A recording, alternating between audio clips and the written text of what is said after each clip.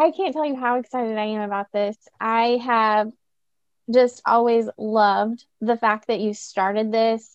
And I was just so proud of you and so excited for you to do that. And I loved getting to listen to all the stories. And so, yeah, it's been wonderful. And I'm so excited to be able to share this story because it really made me think about it as far as like my story. It's not Katie's story. And, going through the questions that you sent me made me really think about things. And even then, I had realizations while I was going back through this and like epiphanies about things. And I was just like, oh my goodness, it was just really powerful.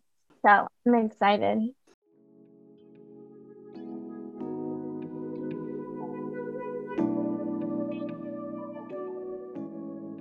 Hi, I'm Erica, and this is Story Sanctuary.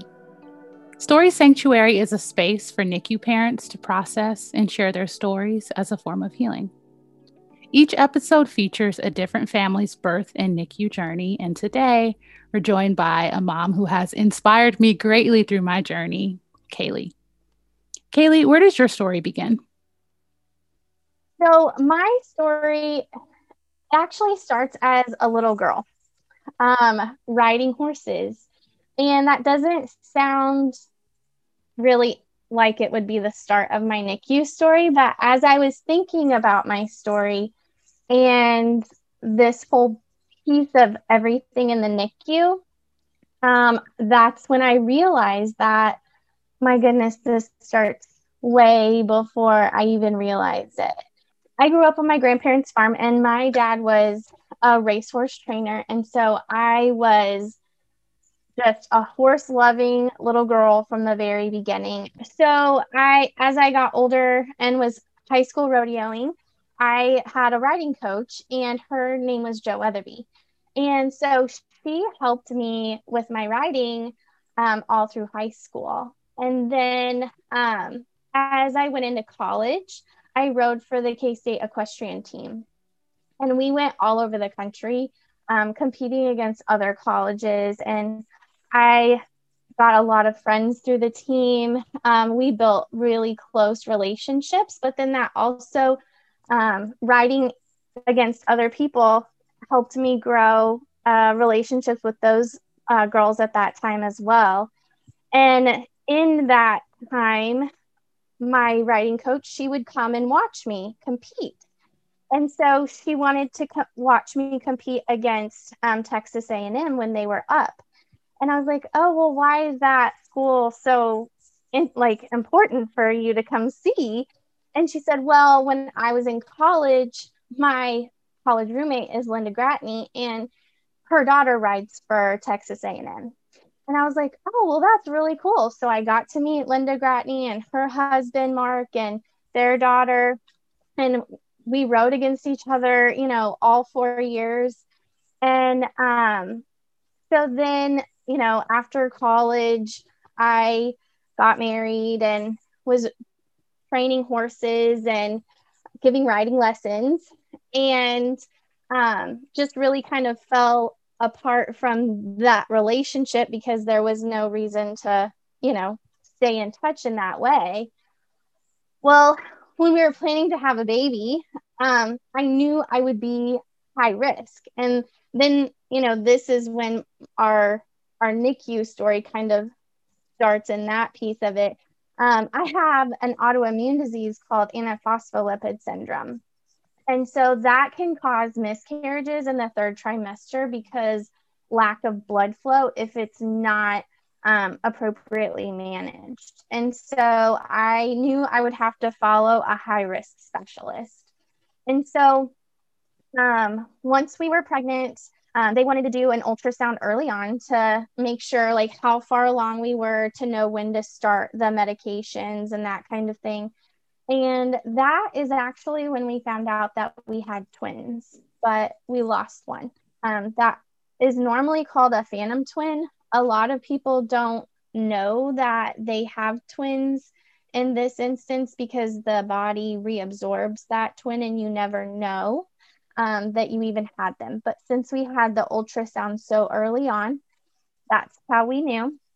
And so that was hard in the moment, knowing that we had a miscarriage and we were grieving that loss, but then also happy and thankful for the healthy baby that we did have. It was a really kind of crazy time as far as managing those emotions.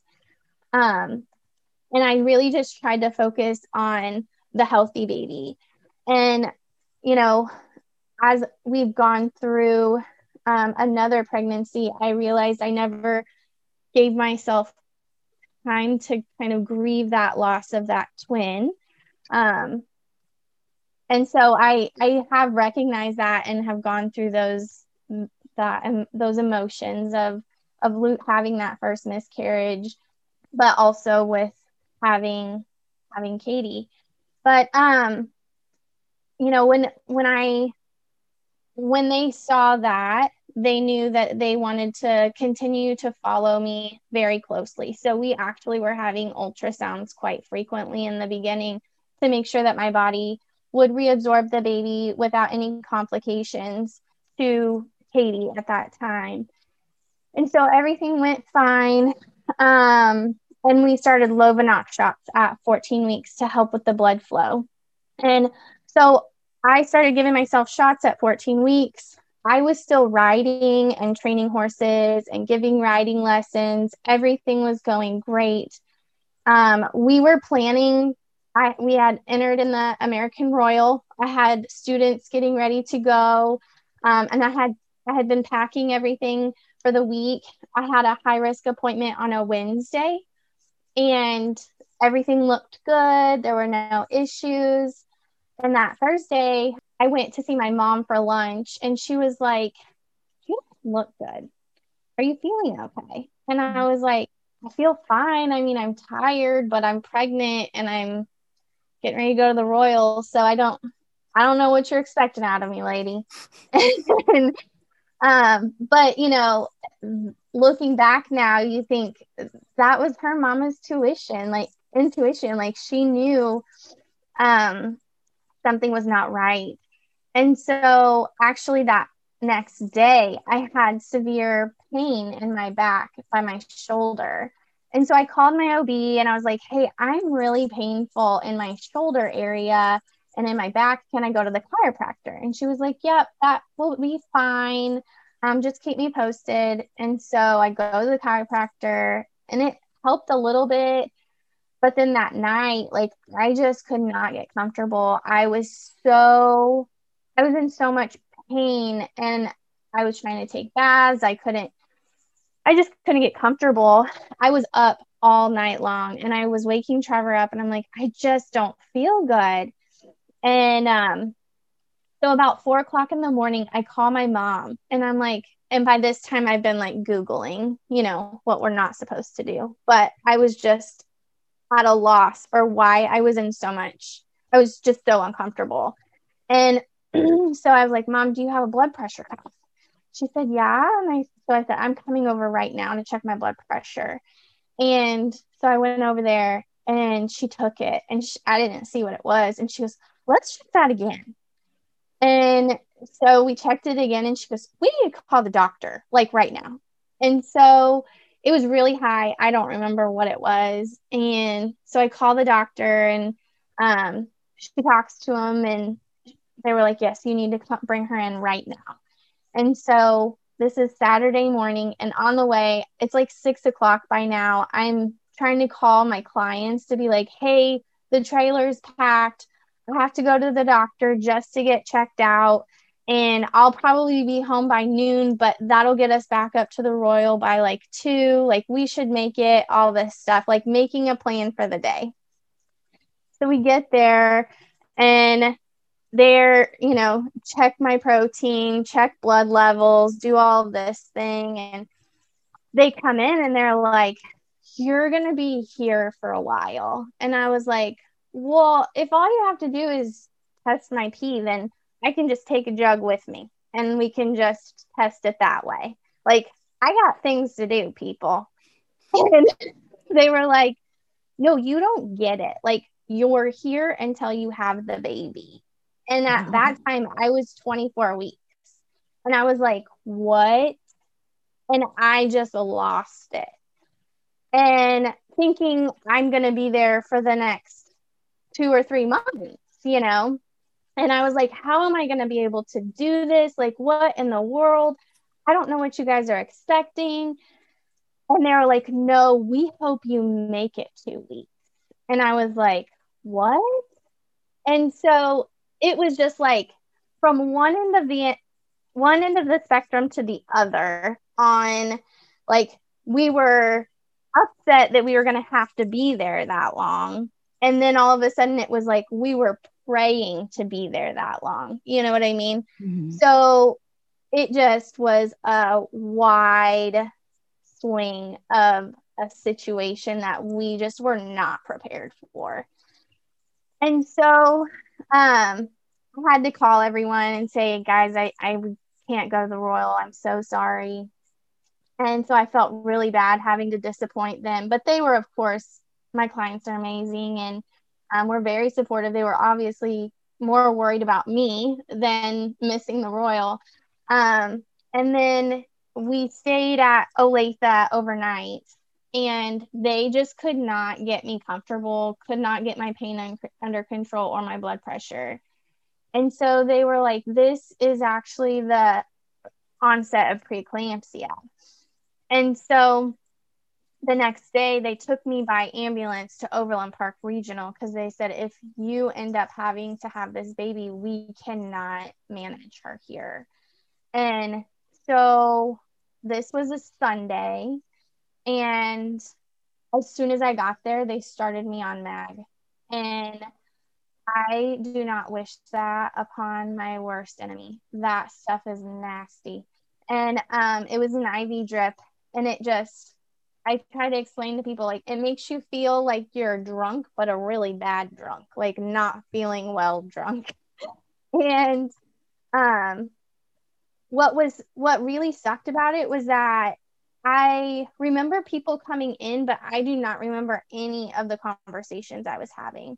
So like the neonatal team came down to meet Trevor and I and explained to us what was going to happen and checked on us and did all of the wonderful things, but I remember none of it, like none of the conversation. I remember who came down to see us, but I do not remember the extent of the conversation. So carrying that over into the NICU, it was like I had never gotten any of that information, period. And then, for Trevor, I can't even imagine for him because he actually went and did a tour of the NICU because thankfully it was in the same building. Like I was in the hospital that our baby was going to be in. And unfortunately, sometimes that doesn't happen for families. And so we were really thankful for that. But he went up to the NICU and toured it, and I didn't get to, which who knows, I might not have remembered it anyways. But I just didn't even know what to expect. And so that was over 2 days of meeting people, and they were constantly keeping monitors on me for Katie. And so it was Tuesday now, and my family had been up to visit, and Trevor's family had been up to visit, and everyone was headed home. And the doctor came in to check on me, and she was like, "Are you feeling okay?" And I was like, well, I mean, no, but it's not any worse than I have been feeling. And she said, how is your vision? And I was like, what are you trying to get at? And she said, you have fluid on your lungs, and I need to send you into an emergency C-section as soon as possible to save your life. If we don't do this now, you're not going to make it. And so Trevor is frantically calling our families to say, turn around. We have to have a C-section right now. Doctors are running, nurses are running, like people are throwing scrubs on. And I'm just like, what is happening? And I could feel myself just get so worried. And in that moment, like everyone left the room. And I was all by myself. And I was like, oh my God, I need God right now so bad. And so I just prayed and I was like, God, I need you to give me peace for whatever happens through this. We don't know if Katie's going to make it. I need you to just give me peace that we have done everything that we can.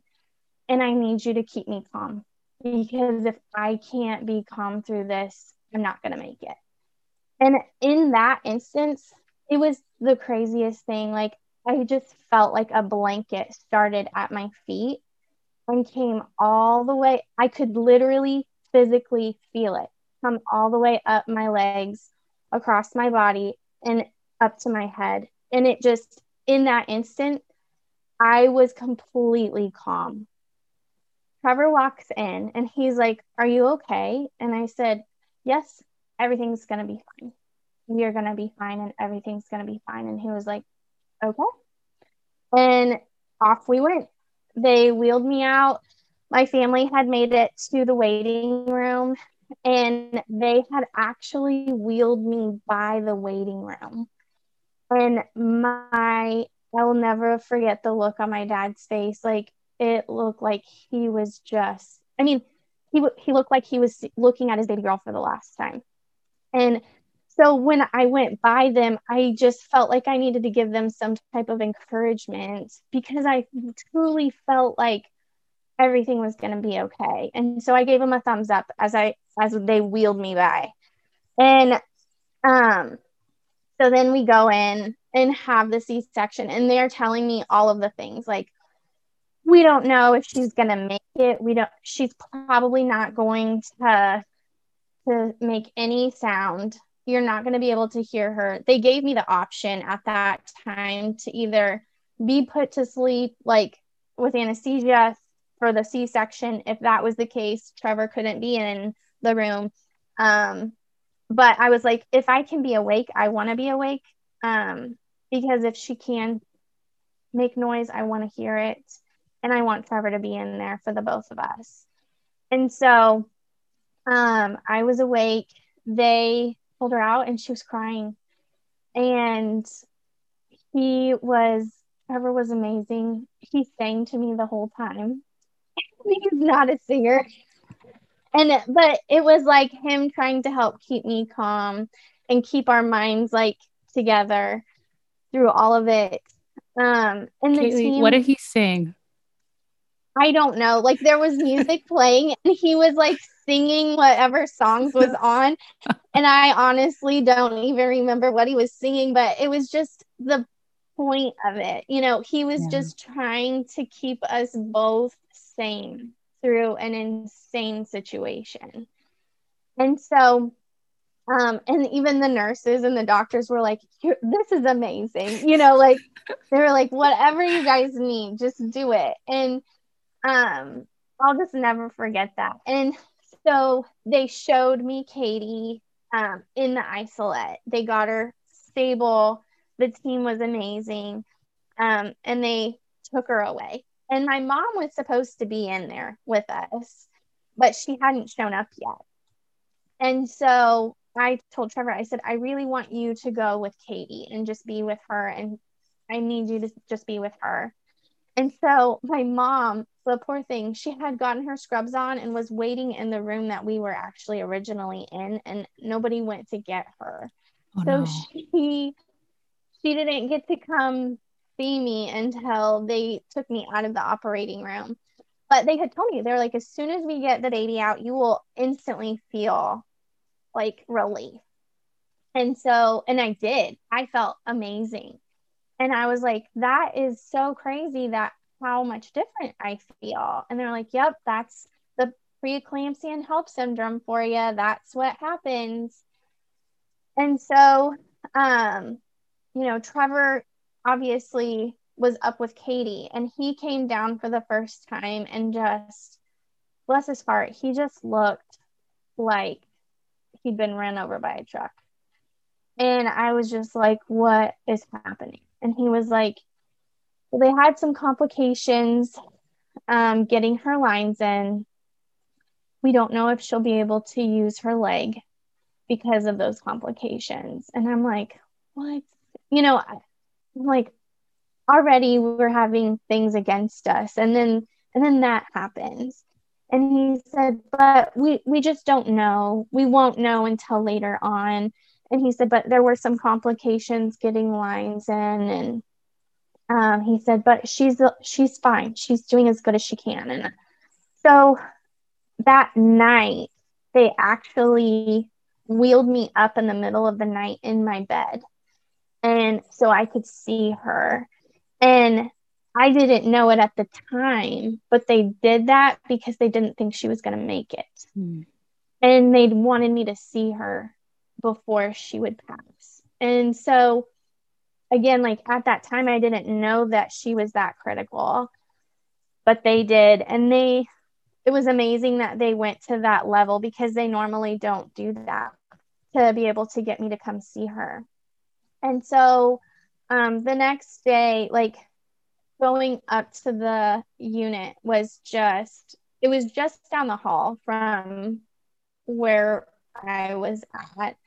But I mean, I couldn't walk. I had to be wheeled. I could only be in there for like 5 or 10 minutes at a time because it was just so overstimulating. Like with the medication I was on, I would get dizzy. I couldn't stand. I would feel like I was going to pass out. And so I would go up in short periods.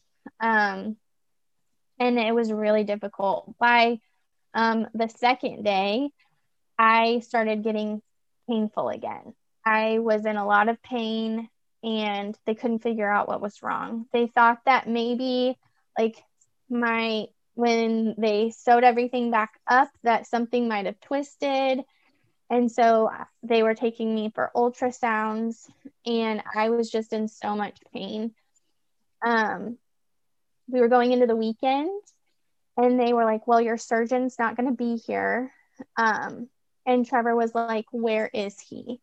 And Trevor actually went out to the parking lot and found him on his way to his vehicle and told him, like, Kaylee needs you. We need you. She is in pain. We don't know what to do.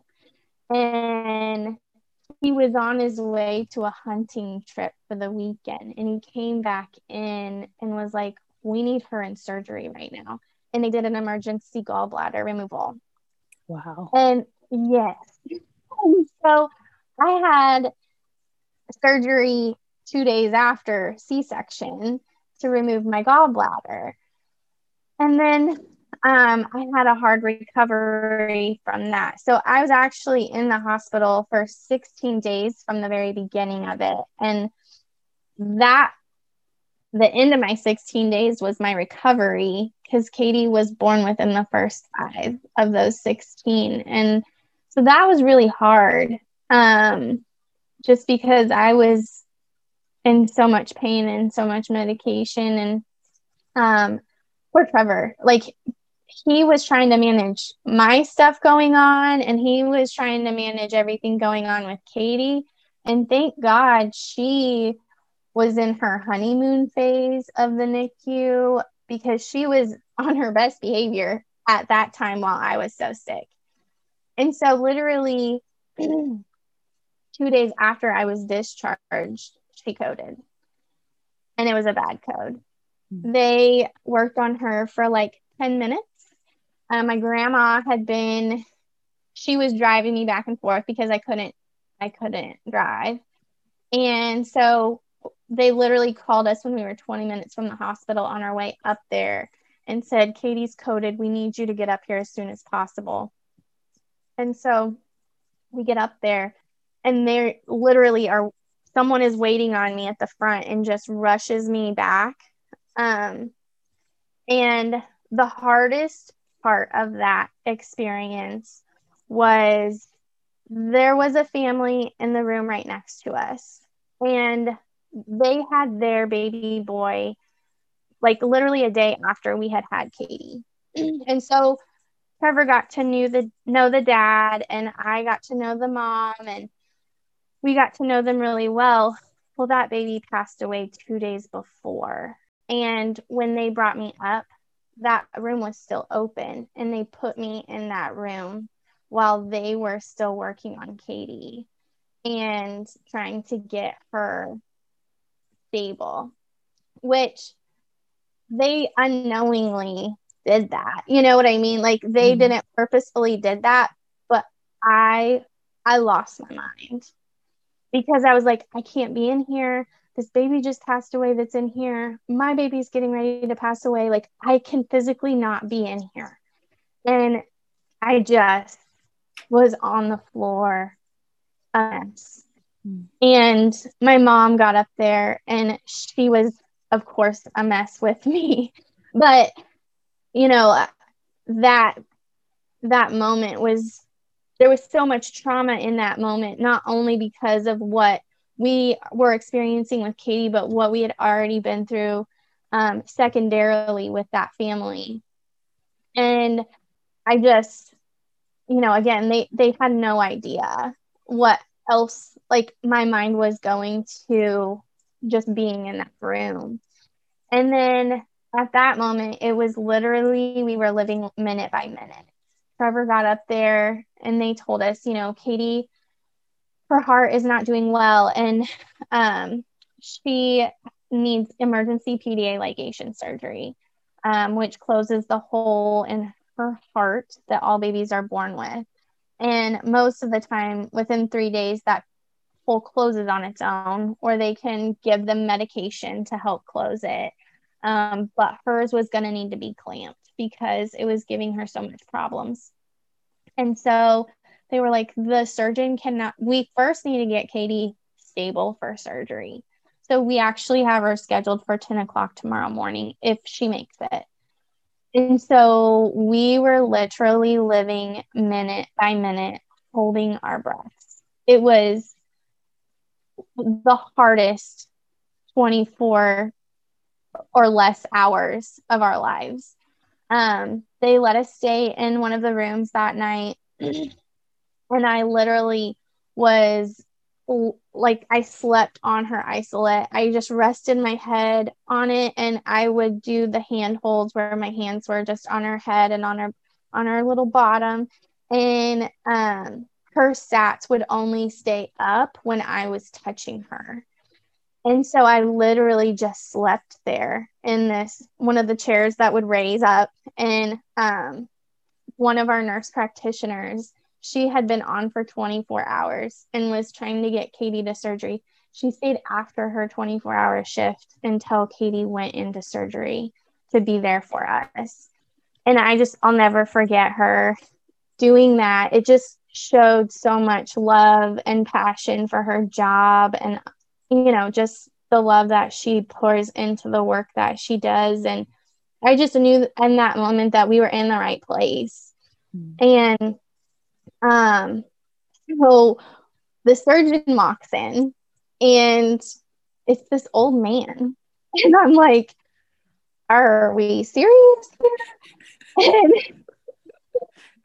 pulled out this wooden box, and he has his instruments, his instruments in it. And I was like, oh my Lord, help me, please. But he also, in his white coat, has a pocket Bible, has a little Bible in his pocket. And he introduces himself and he goes, I'm gonna do surgery on your baby, and this is what I'm gonna do, and she's gonna be just fine. And I'm like, oh Lord, help us, please. And so I'm like, we got her to this point. This man is here, and the Lord has brought him here to us. Thank God. But I am not too sure about this situation that just walked in to save my baby girl. And so they sent us to the parent room, which had a couch on it. And literally Trevor and I just crashed.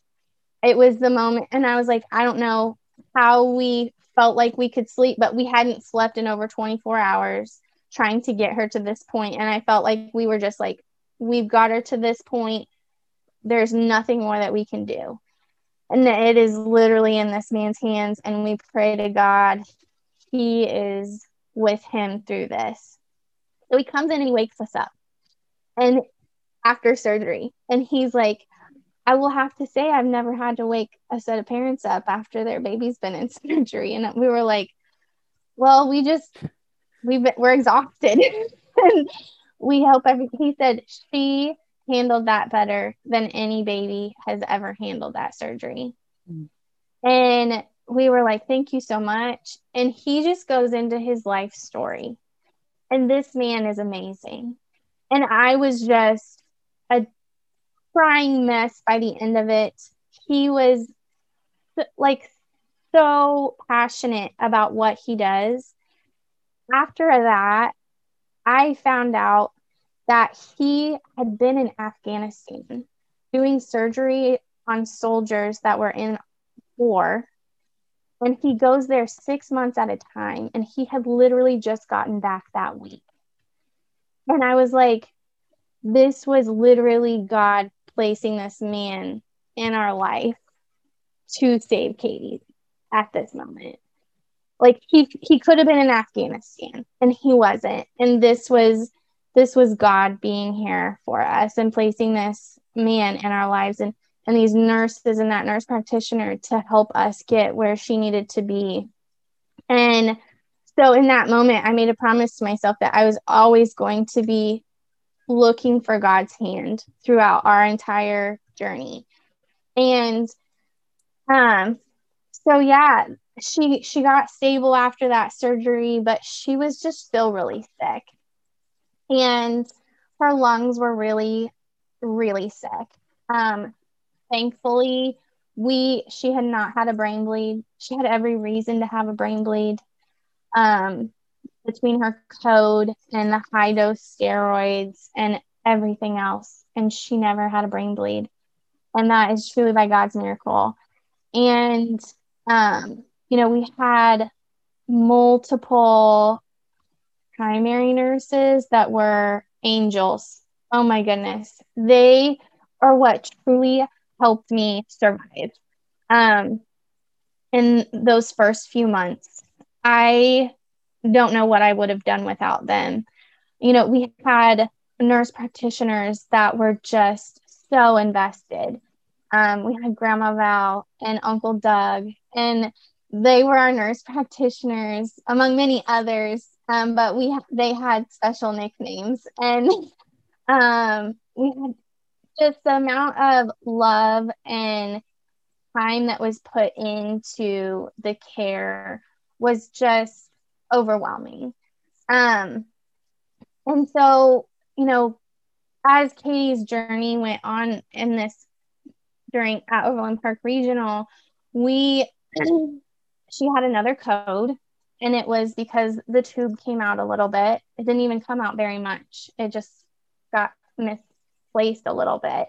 And so her support had been taken away just enough that she coded again.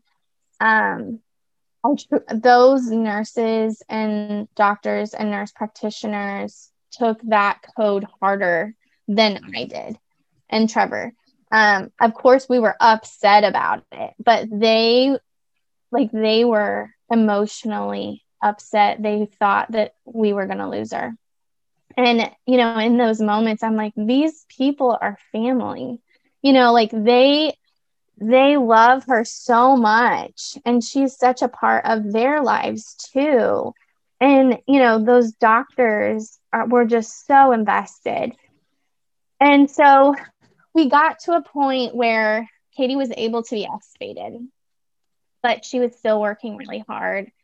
And I got a phone call from the doctor, and that doesn't happen very often, that it was the doctor that called me. Usually it's like the nurse with an update or the nurse practitioner, but he was like, Katie has an irregular heartbeat this morning, and we have to transfer her today.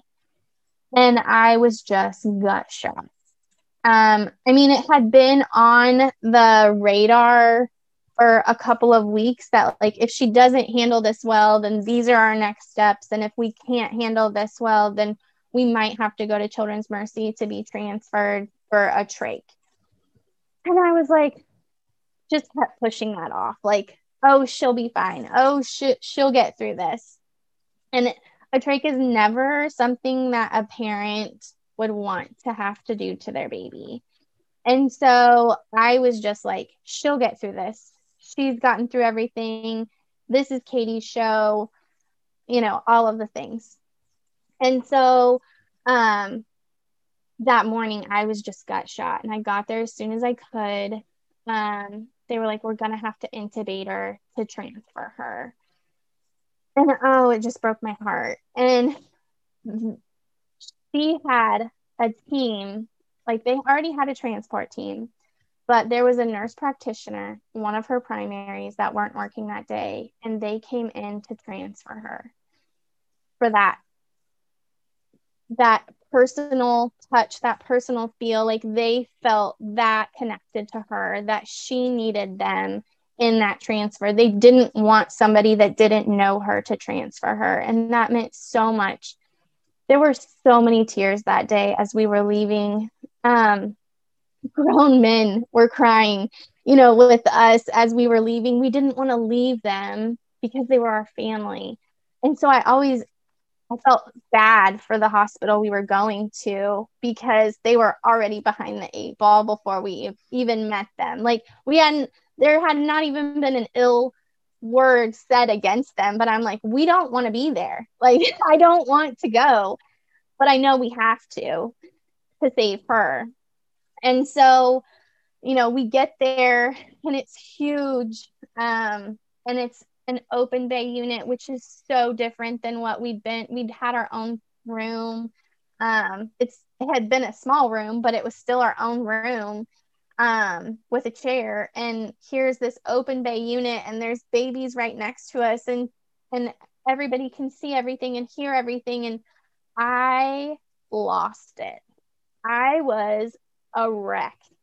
And that poor nurse that admitted us that day probably thought I was the craziest person she'd met.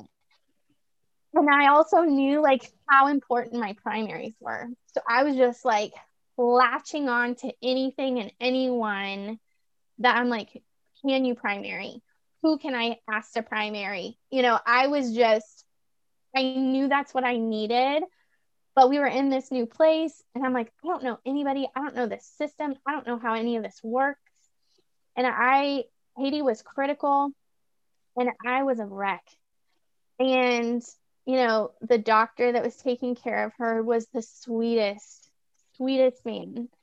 And he sat down with Trevor and I, and he was so kind and so soft-spoken, and just really told us, like, we are going to do our best to get her stable, but we can't get her in to get a trach until she's stable. And so we knew we were just going to be sitting ducks until this surgery. And we were praying they could get her stable soon. And so, that was the first couple of days. And after the first couple of days, I was there every morning for rounds. And this group of doctors came over to her bedside, and I look over and I was like, Linda Gratney, what are you doing here? And she was like, Haley, what are you doing? And I said, well, this is my baby. And she says, well, I'm your doctor. Wow. And I was like, what?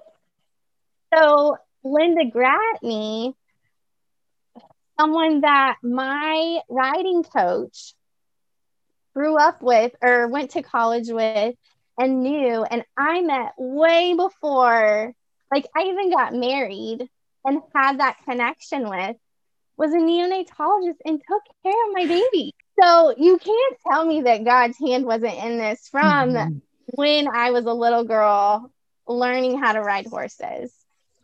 And so I was just like, in that moment, I just completely felt like, okay, this is where we're supposed to be.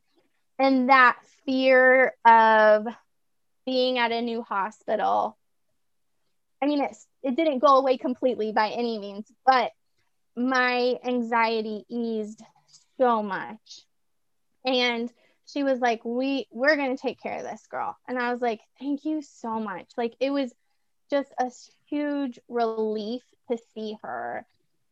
And so Katie gets her trach placed, and it was like a night and day difference on her. And I was so worried making that decision. And I tell a lot of people, I was very fortunate because Katie really made the decision for us. Like, we didn't really have a choice but to get a trach. Unfortunately, like, I shouldn't say unfortunately, but sometimes for families, that's not always the case. Like, they have to make that decision. It's not necessarily that the baby has declared themselves and the fact that they have to have a trach or they're not going to make it type of thing. And so I had to live with that, that piece of, well, this is just what Katie needs, or she's not going to make it. And then the fact that after she got her trach placed, she was so content and so much happier. And that in itself was such a relief to me to see, like, we had made the right decision and this was the best thing for her. And so, a trach life has its challenges, and no one in my life had ever been through anything like we had been through. So I felt very lonely. People were, what was hard about it is that, friends and stuff didn't even know how to support us because they hadn't been there. And then it is a scary thing. And so I think people also kind of put up their own guard because they don't know that they can get to that scary place with you. And so it was a really lonely journey. But I was actually, I was introduced to a family, a mom that had twins at Overland Park Regional. And one of her twins had been transferred to Children's Mercy for a trach. And so I got introduced to her, and she was a saving grace for me through our stay.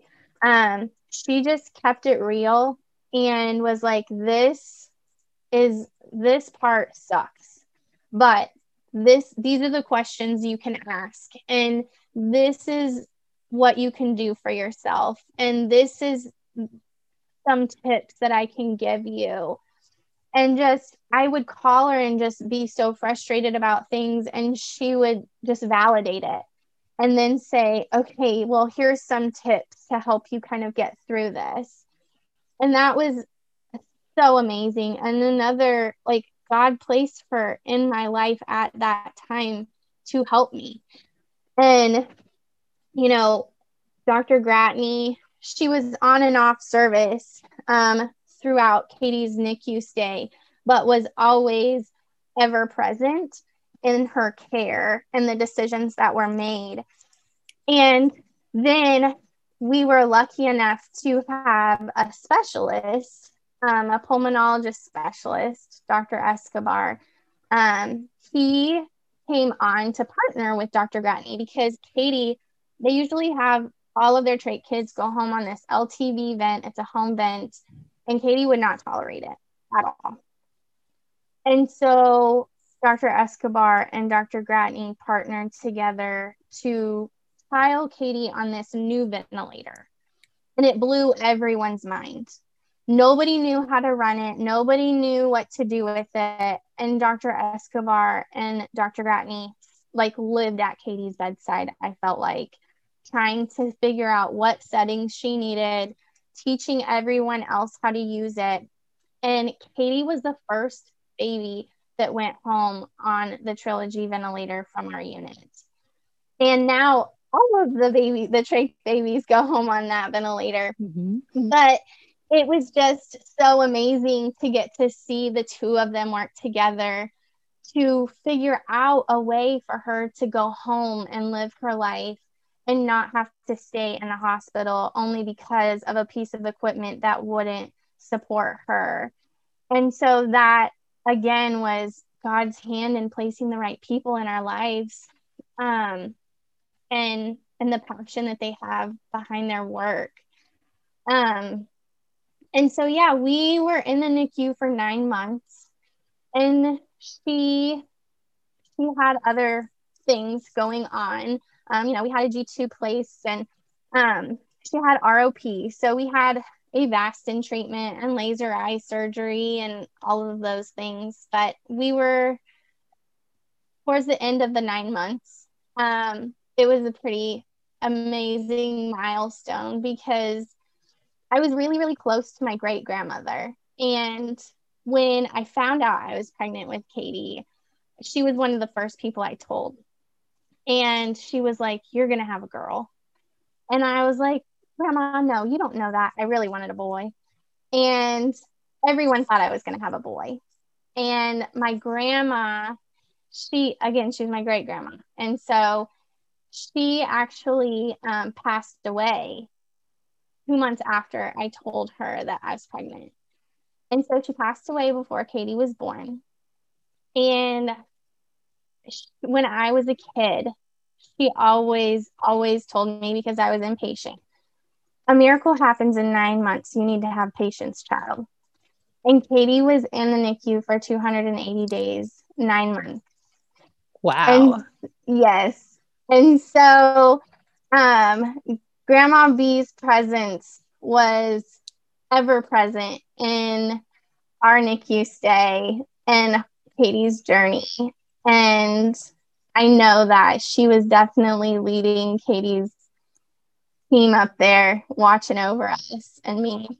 And so that in itself, that was a huge milestone and really meaningful for us. And I didn't really realize it until we got to that 9 months.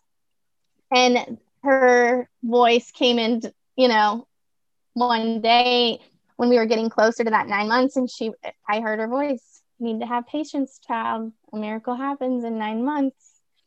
And so I really embraced that. Instead of, people can get sad and thinking, "Oh my gosh, we were in the NICU for 9 months," and kind of dwell on that. But that's true. Miracles happen in 9 months. So we got home with full vent support and all of that. We had home nursing, and Dr. Gratney actually continued to care for Katie through the trach vent program. And so she was one of Katie's main doctors, taking care of her and managing her after the NICU. And then she retired, and a year later, Katie got decannulated. And so we were lucky and were able to stay in touch with her in that way, so she knows, what she was a part of. So that was really special to us. And again, the people that have just been in our lives throughout our stay, it is just so amazing, God's hand throughout our entire journey. And the people that have been placed, from all of our primary nurses at Children's Mercy, like, bless their souls. Like, they were literally my rock. They know what you're going through more so than your own family does. They are with you more than your spouse is. And they truly just live in the trenches with you through it all. The doctors and the nurse practitioners, I mean, they truly care. And that in itself is amazing to get to witness. There were plenty of difficult times. But the amazing things that come out of it far outweigh those difficult times.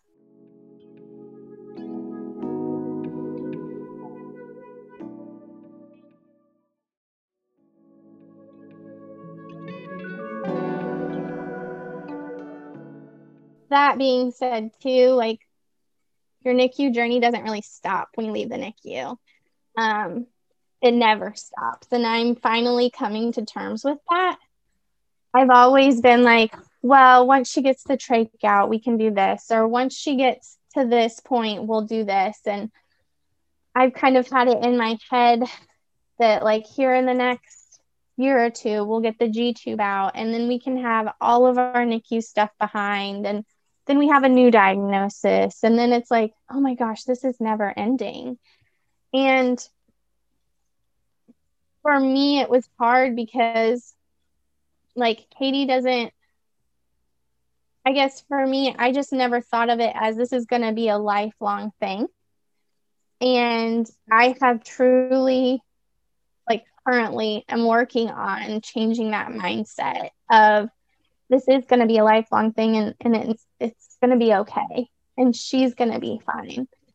And I think that if I were to change anything, throughout our journey, it would be that mindset of once we get to here, everything will be fine. Or once we get to this point, this can happen. I wish I would have just not had that mindset and been able to just be okay with it. I never saw a therapist through any of it. And here recently, I've actually started seeing a therapist, and it was because of this new diagnosis. And it was just kind of like the straw that broke the camel's back. And I was just like, I can't do this. I am at my wit's end. And I don't know that I can do this for another so many years. I mean, I know I can, but it's just mentally wrapping my head around it and then being able to help Katie through it. And so I started seeing a therapist, and that in itself, I was like, I wish I would have started this sooner. But then I also thought, if I would have started it sooner, had I really gotten out of it what I'm getting out of it now? Maybe not. And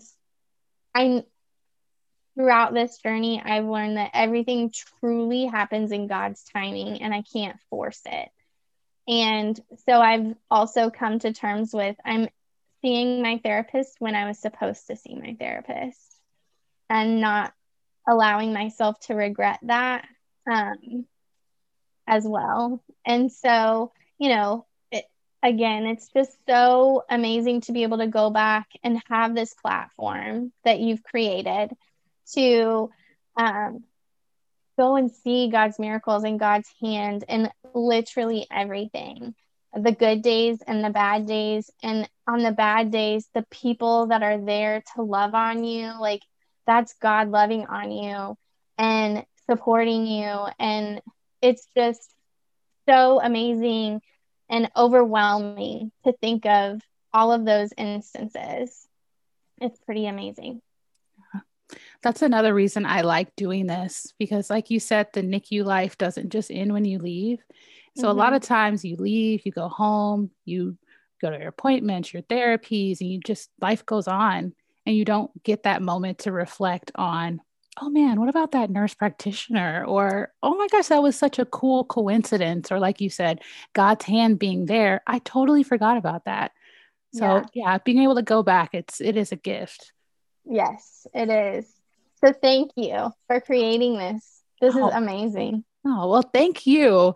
We'll get to it in a bit, but I think of you as a mentor, and you've really inspired me from the moment I met you up until today. And so we'll get to that in a moment, but I wanted to ask you a few questions about your story. Yeah. I met you because you work at the Children's Hospital now. How did you go from your equestrian life to working at the hospital? Yeah, so they had reached out to me to be a volunteer, a mentor with our POPS program in the hospital. POPS is Parents Offering Parent Support. And they said, we really need a trach mentor for some of these families. And so I was like, yeah, of course, I would love to help other families going through this. And so I was matched with families that either had a trach or were getting ready or trying to make the decision to have a trach. And my role was not to try to persuade those families one way or the other. It was to truly give them some insight as to what it's like to live with a trached child. And so thinking about putting a trach in your kid is just overwhelming, to say the least. And you can just think of like what life is going to be like. And it's so scary to be like, oh my gosh, we're just going to be hermits and we're not going to be able to leave our house or living room, or, when you're in the NICU, your baby literally doesn't leave a 12 by 12 space if it's that big.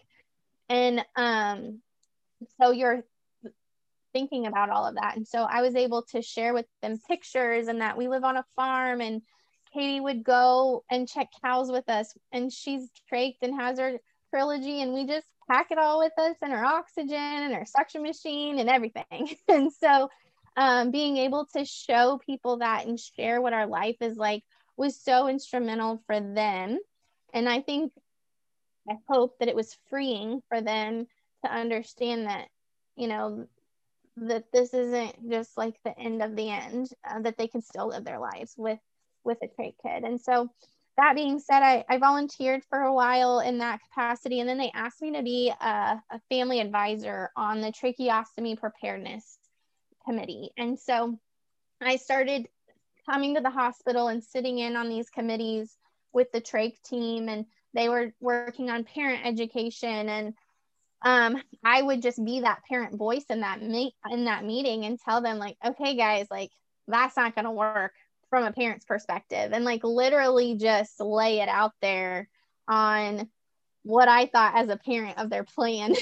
And it was so amazing because they were just so open to my ideas, and they were like, oh my gosh, we wouldn't have thought of it that way. We're so glad that you're here to share that with us.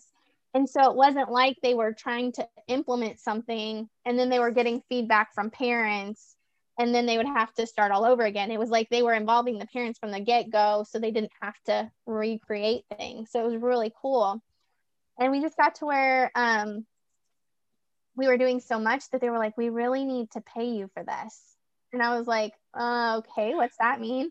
And they were like, well, we want to create a job for you, a position up here. And I was like, what?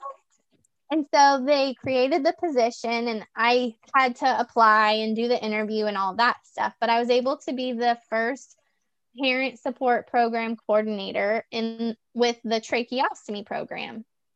And so I did that for almost 5 months. And then I saw the NICU position open. And I was like, oh my gosh, that's really where my heart is. Like, I love trach kids, but I would love to help NICU families. And so I applied, and it was pretty amazing in the interview because they were like, okay, well, what do you see this position doing?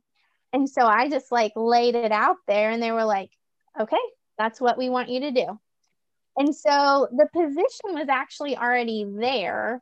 They had a couple of parents, former NICU parents, that were in this position before. It had been vacant for about 6 months. And then they wanted to kind of reconstruct the program. They didn't want it to be exactly the same as it was. And so I kind of told them what I would have liked to see it as, and they said, go for it. And so I started there, and literally Katie got decannulated the week I started in the NICU. So that timing was really meaningful for me, because I felt like that was just kind of really cool that we ended that journey with the trach as soon as I started my journey back in the NICU. So it was really cool. Well, that's when I met you, when you were working in the NICU. And I was drawn to you initially because we knew we were going to have a long stay. So any mom that had been in the NICU for an extended stay, I was like, oh, I want to hear their story. I want to know how their child is doing now. And you put out newsletters for the parents, and you'd walk them around to the bedsides and make sure that people knew about the NICU night outs and the parent lunches. And so when we found out we were going to get a trach, and my kid was going to be a trach kiddo too, everyone's like, have you met Kaylee? You have to meet Kaylee and hear her story about Katie. And you helped us so much, because to see a mom who had a long-term stay, who had a kid with a trach, to be so, I mean, for lack of a better word, normal seeming. Like you were joyful, you seemed at peace.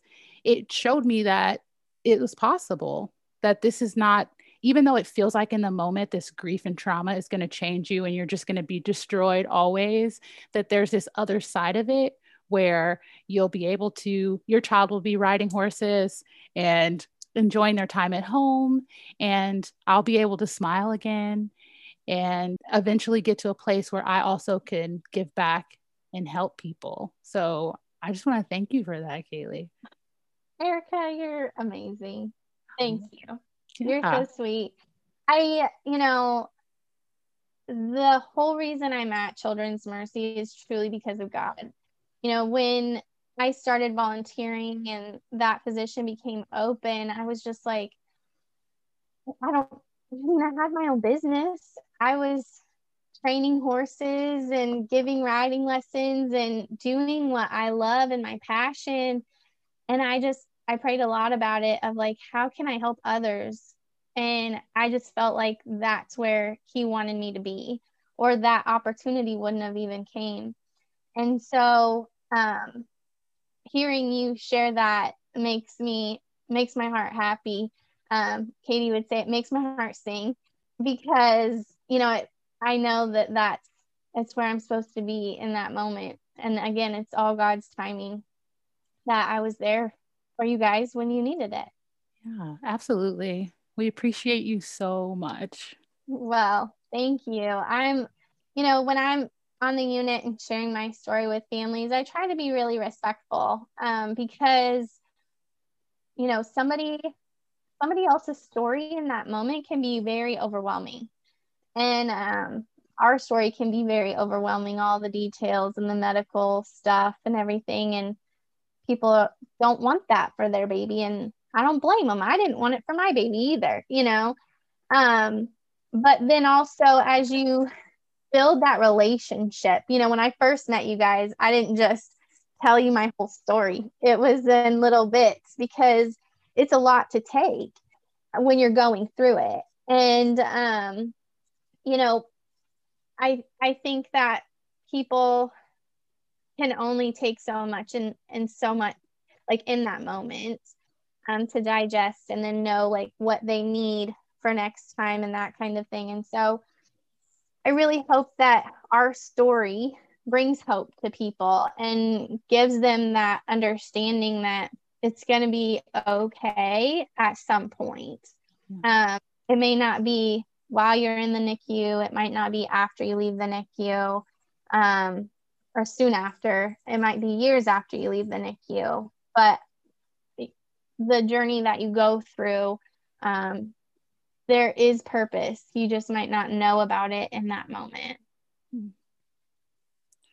I had a question for you about the mind shift change, because that's something that I also have had to work on, knowing that this isn't something that has a finish line, and once you get there, it's over, but that our children have medical needs, and things have come up, things are going to keep coming up, and we're just going to have to keep working through each obstacle when they arise.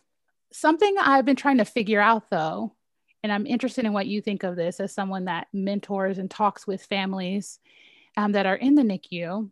How do you prepare people for life outside the NICU without, you don't want to scare families and tell them, this is going to be your life forever. How do we prepare families and mothers and fathers, but also not scare them to the realities of it? Question. I think one way that I've been kind of trying to think through that is letting them know that this new life, it's going to be new, and you cannot put expectations on it. Because I have found myself doing that throughout our journey, even after the NICU, of like, well, once we get to this point, then we can do that. Well, that's an expectation that I've created that I truly don't know if we can meet. And then if we don't meet that expectation, I have to go through that grief of failure, of not meeting that need that I had created for myself that wasn't really necessary. Um, I'm not saying that you can't make goals and that kind of thing, but when you create a goal, you can also have it be fluid in the fact of what that goal looks like. For us, I had always wanted Katie to ride horses, and be a part of that and my passion. And the first time she rode, we had an oxygen tank with us. And so it wasn't the expectation that I had, but we still met the goal. And so kind of changing that mindset of, what's our goal? Our goal is that our baby girls are happy and that they love life. And is that an expectation that I have created for us, or is it meeting the goal for our life? And that's kind of what I've been trying to transition my mind to help me process things that we've kind of come up against. And as far as helping other families, while people are going through the NICU, it is a constant cycle of redirecting those expectations and going through grief, because you first decide that you're going to have a baby, or you find out that you're pregnant, and then you don't help it, but you have this expectation of what it's going to be like when you have your baby and you get to bring your baby home for the first time and everything's going to be hunky-dory. And then you either get that diagnosis or you have a traumatic birth experience. And then you have to grieve that loss of that expectation and reframe what your next expectation is. And it is just a constant cycle of that throughout the NICU. And then, when you leave the NICU, you don't realize like, okay, I have all these follow-up appointments. I have all of these OT therapies. And then you get through the first couple years of being in the NICU. And then you're dealing with the school system. And that's a whole different ballgame that nobody has ever prepared you for. And it is so exhausting how hard you have to advocate for your child, not only medically, but emotionally, mentally, physically, like through the school system and the support that they need, and that they're not a cookie cutter. They're not like the other kids, and it's not because you're like one of those parents, it's that these kids have truly been through a lot, and we are trying to give them the best chance at being able to live on their own and care for themselves and, be a part of society and contribute, and that kind of thing. And so unfortunately, it just never stops, how you're handling. And I am fortunate that I partner with a lot of parents in our hospital. And, some of those parents have kids that are older, are adults and have their own families. And they have even shared with me, like, it doesn't ever stop. Even when they grow up and they've gone through college and they're, have a family of their own, it never stops. And so just even having someone tell me that, it's hard to hear, but it's also helped me come to terms with it. It's not something I want to hear, but it helps me get there in my time. And that's what is hard as a mentor too in the NICU is, I have to kind of give a little bit of tough love. And that's how I explain it to the parents. And I'm like, this isn't something I want to tell you about, but I feel like you need to hear it. And I'm sorry if it's not the right time and you might not be able to process it right now, but this is what is going to happen, or this is what you can expect. And, another example is I had a family, they had been inpatient with Fetal Health Center for 2 weeks, and then they had their baby, and then they had lived at the hospital for 2 weeks, and they were like, we're going to go home for the first time. And I said, this is the first time you've ever left? And they said, yeah. And I said, you need to prepare yourself for pulling into your driveway without your baby. And they were like, well, what do you mean by that? And I said, that's going to be the hardest day since you've had your baby. And I said, I know that sounds weird, but like, you need to be able to prepare yourself mentally for that. And they're like, we would have never thought of that. And afterwards they were like, thank you for telling us. Like, that's not something that anyone would have thought about. They were like, leaving the hospital was hard, but getting to our house without our baby was so hard. And just realizing that we can't bring her home right now, and we don't know when that's going to be. And, just kind of being real with people. I think that's all that we can do. Yeah. And that's the difference between working in the medical field and being a parent that was in that situation. Maybe there was someone that would have given that advice, but they didn't know to because they had never experienced it.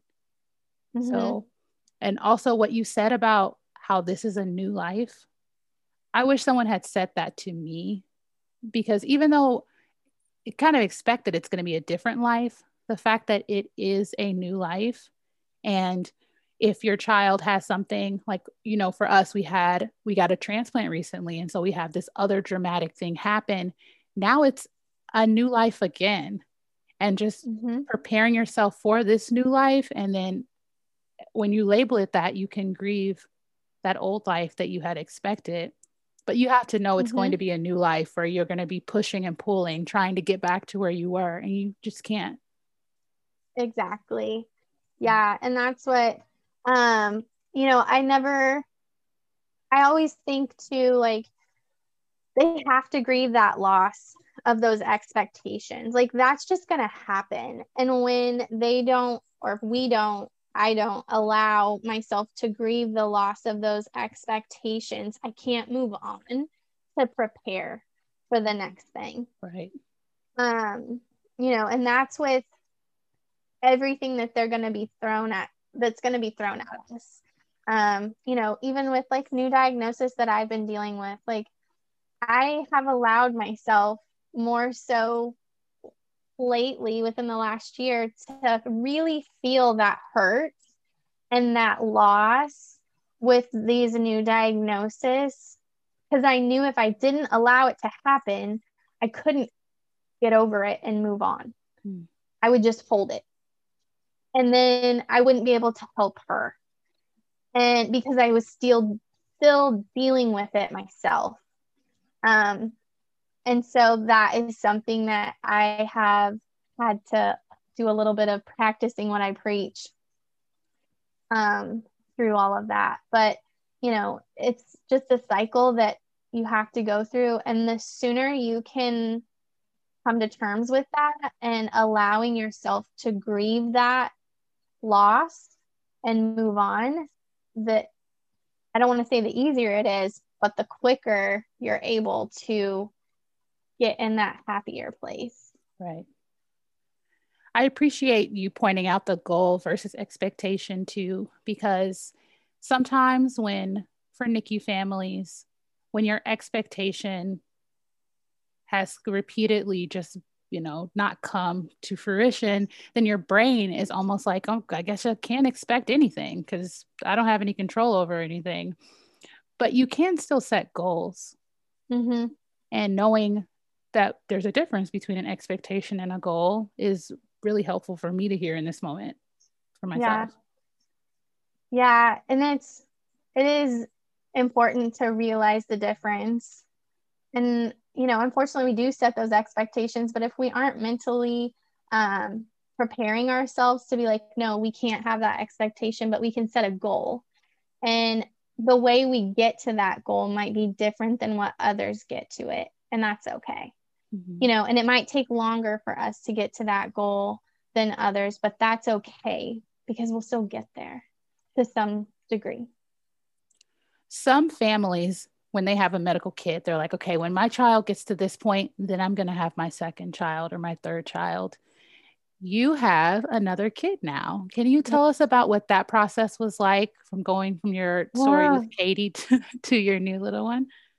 Yes, I'd be happy to tell you about that. Again, this was a God thing. We had early on, people would be like, so when are you going to have another one? And I'm like, you're crazy. I'm not having any more children. Like that was what was happening in my mind. But I'd be like, oh, well, we need to get through some things. Trying to tell people nicely, like, you're crazy. But,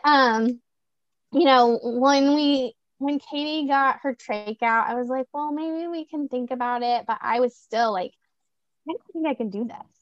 And like Trevor and I talked about it, and I'm like, I just don't think I can do this. And then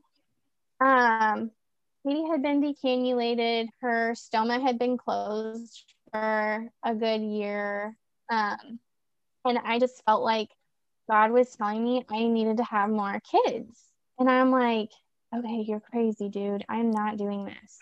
I'm not putting her through this. I'm not like, I was worried about if we were to have another NICU stay and she was going to experience it from that point of view. And then also like how I was going to be able to manage a baby in the NICU, still a medically complex child to a certain degree, and supporting her and a new baby and all of that. And I was just like, I can't do that. Like, stop telling me I need to have more kids. And so then Trevor said, I really feel like it's time that we talk about having more kids. And I'm like, oh, I know, but I just don't know if I'm ready. And I was like, God's been telling me this too and putting it on my heart, and I keep pushing it away. And he's like, okay, that's fine. And I said, well, I'll start talking to doctors. And I'm like, okay, if these doctors, if any one of them says that we should not do this, I'm not going to do this. That's going to be our sign that this is not going to happen. And so I went to my rheumatologist and I'm like, we're thinking about having more kids. And he's like, that's great. And I'm like, what? Oh, I really thought you were going to be my person to tell me no. He was like, no, we can do this. We can manage it. I know I want you to do a couple things differently. And so I want you to start on this new medication right now. Now that you're thinking about it, ideally, you'd be on it for 6 months before you get pregnant. And that's like perfect situation. So if you get pregnant anytime, like that's great. I just want you on this medication. I'm like, okay. So I start the medication and I talk to my OB and I'm like, we're thinking about having more kids. And she's like, that's so great. And I'm like, okay. And so then I talked to a family friend that's a doctor, and he was through everything with us with Katie. And I was like, I think we're gonna have more kids. And he's like, what? And I'm like, yes, John said it. Like, okay, what have your doctor said? And I told him, and he's like, well, they're not wrong. And I'm like, okay, but this is crazy, right? And he's like, it is crazy, but they're not wrong. I just want you to be smart about this. And I'm like, okay. And so he didn't like say, no, Kaylee, like this is terrible. You're doing a bad thing. And so he was just like, I know what the doctors are saying and I agree. And so then I went to my family doctor, like just the physician, family physician. And I'm like, okay, these are all my blood. This is all my blood work. Like, this is everything. What do you think? And he's like, I think you should do it. I'm like, oh my gosh. And so then I was like, I have one more doctor that can turn me down. And so this is what the fifth doctor. And it was my high risk OB that we met with, or like that took care of me through Katie. And I went by myself. Trevor knew I was going, but I was like, you don't have to come with me. I'm good. I had my first panic attack walking into that building. I've never experienced panic before in my life like that. And I couldn't control my body. And it was so scary to me. So I'm walking in the building and I just all of a sudden can't catch my breath. And I go past the doctor's office into the bathroom, and I just like collapse on the floor, and I'm just like sobbing. I can't breathe. And I'm just like, what is wrong with me? I can't function. I can't stand up. I can't, like, I was numb everywhere. And I finally, like, probably 10 or 15 minutes later, it felt that long, anyways, get myself together. And I go into the doctor's office and tell him everything. And he's like, we can manage this. We can do this, Kaylee. And I was like, okay. I go tell Trevor, like, our last one says we're good. And he's like, okay, how do you feel about this? And I'm like, just don't know.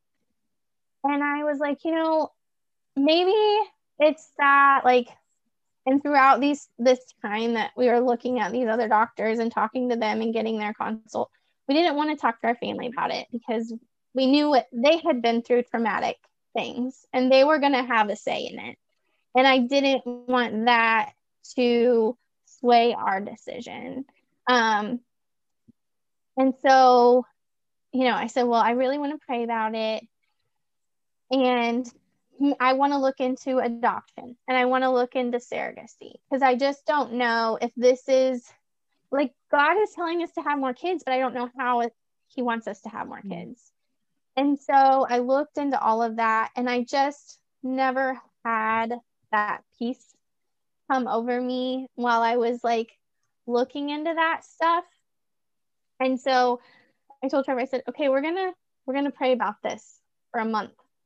So we, every single day for a month, we prayed together about God guiding us and putting it in our hearts what he wants for us. And I said, if at any point in this month of us praying together every single day, like either one of us have reservations about this, then this isn't gonna happen. And he's like, okay.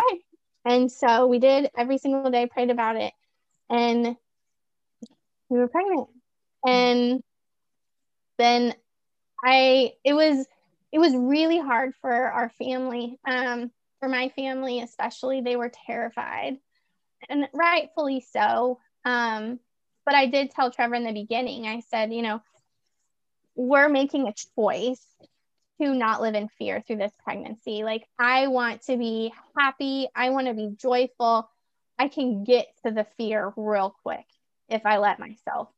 And I said, so you're going to have to help me stay on the right track. We have to hold each other accountable. And I know that people are going to be scared, and we're just going to have to tell them, like, I understand that you're scared, but you're going to have to do that on your own and not with me. Because I just can't be in that space. Right. And so that was hard, but it was a boundary that I had to set. And everything went beautifully. Everything was amazing. And it's crazy to think that, we had this pandemic, because I was going to have Macy in May, and the world closed down in March.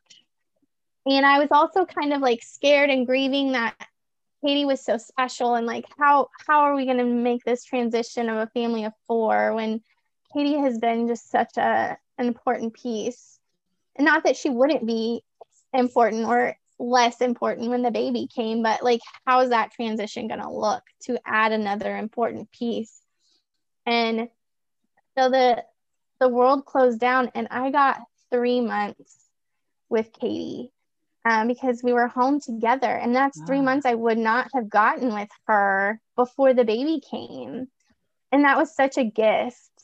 And then Macy came, and everything went beautifully. What was so crazy is that Trevor and I were the only ones in the hospital. We didn't get to have any visitors. And at the time, I was like leading up to it, I was like, this is going to suck. Like, I still don't get that normal pregnancy. Like, I still didn't get a baby shower because everything closed. And I was just like, this still sucks. Like, nobody gets to see me really pregnant, because I was still like 3 months away from having a baby before everything shut down. And I was like, I still am not experiencing all of that. But I got so much time with Katie.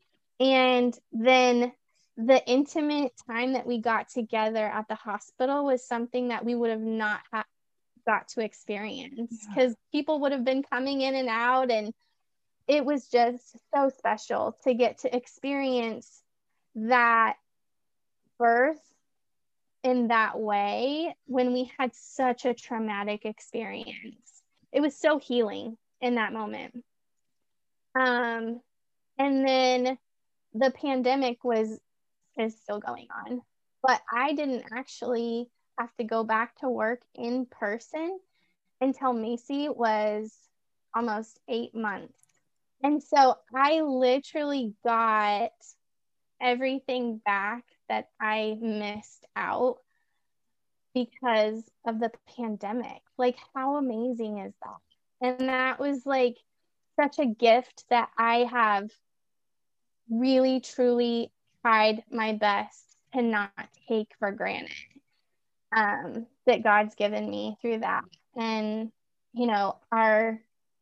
while we were praying for all of this, 2 years ago, I would have never dreamed, like, that wasn't an expectation for me to be able to be home with my baby every single day for 8 months before I had to go back to work. And even then, it was only once a week. And at that time. And so it's just amazing that God's presence and his grace and his love has been through both of our journeys so much. Yeah. That leads us perfectly into the big question. So, storytelling acts as a means of healing because it allows you to shift positions. Instead of your NICU story being something that happened to you, you get to own your story and decide what you want the lasting memory to be. So, Kaylee, what do you want to be the lasting memory of your story?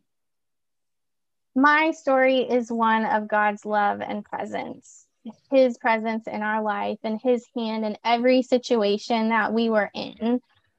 He gave me so much grace and so much wisdom. And the love from the people that have been placed in my life is truly unmeasurable and overwhelming. And for that, I'm forever grateful. Well, Kaylee, thank you for sharing your story, and thanks for sharing Katie's story. Well, thank you for this amazing platform. I'm so, so excited for you to have this for families. And it's just, I can't thank you enough for following your heart and your dreams to create this for us.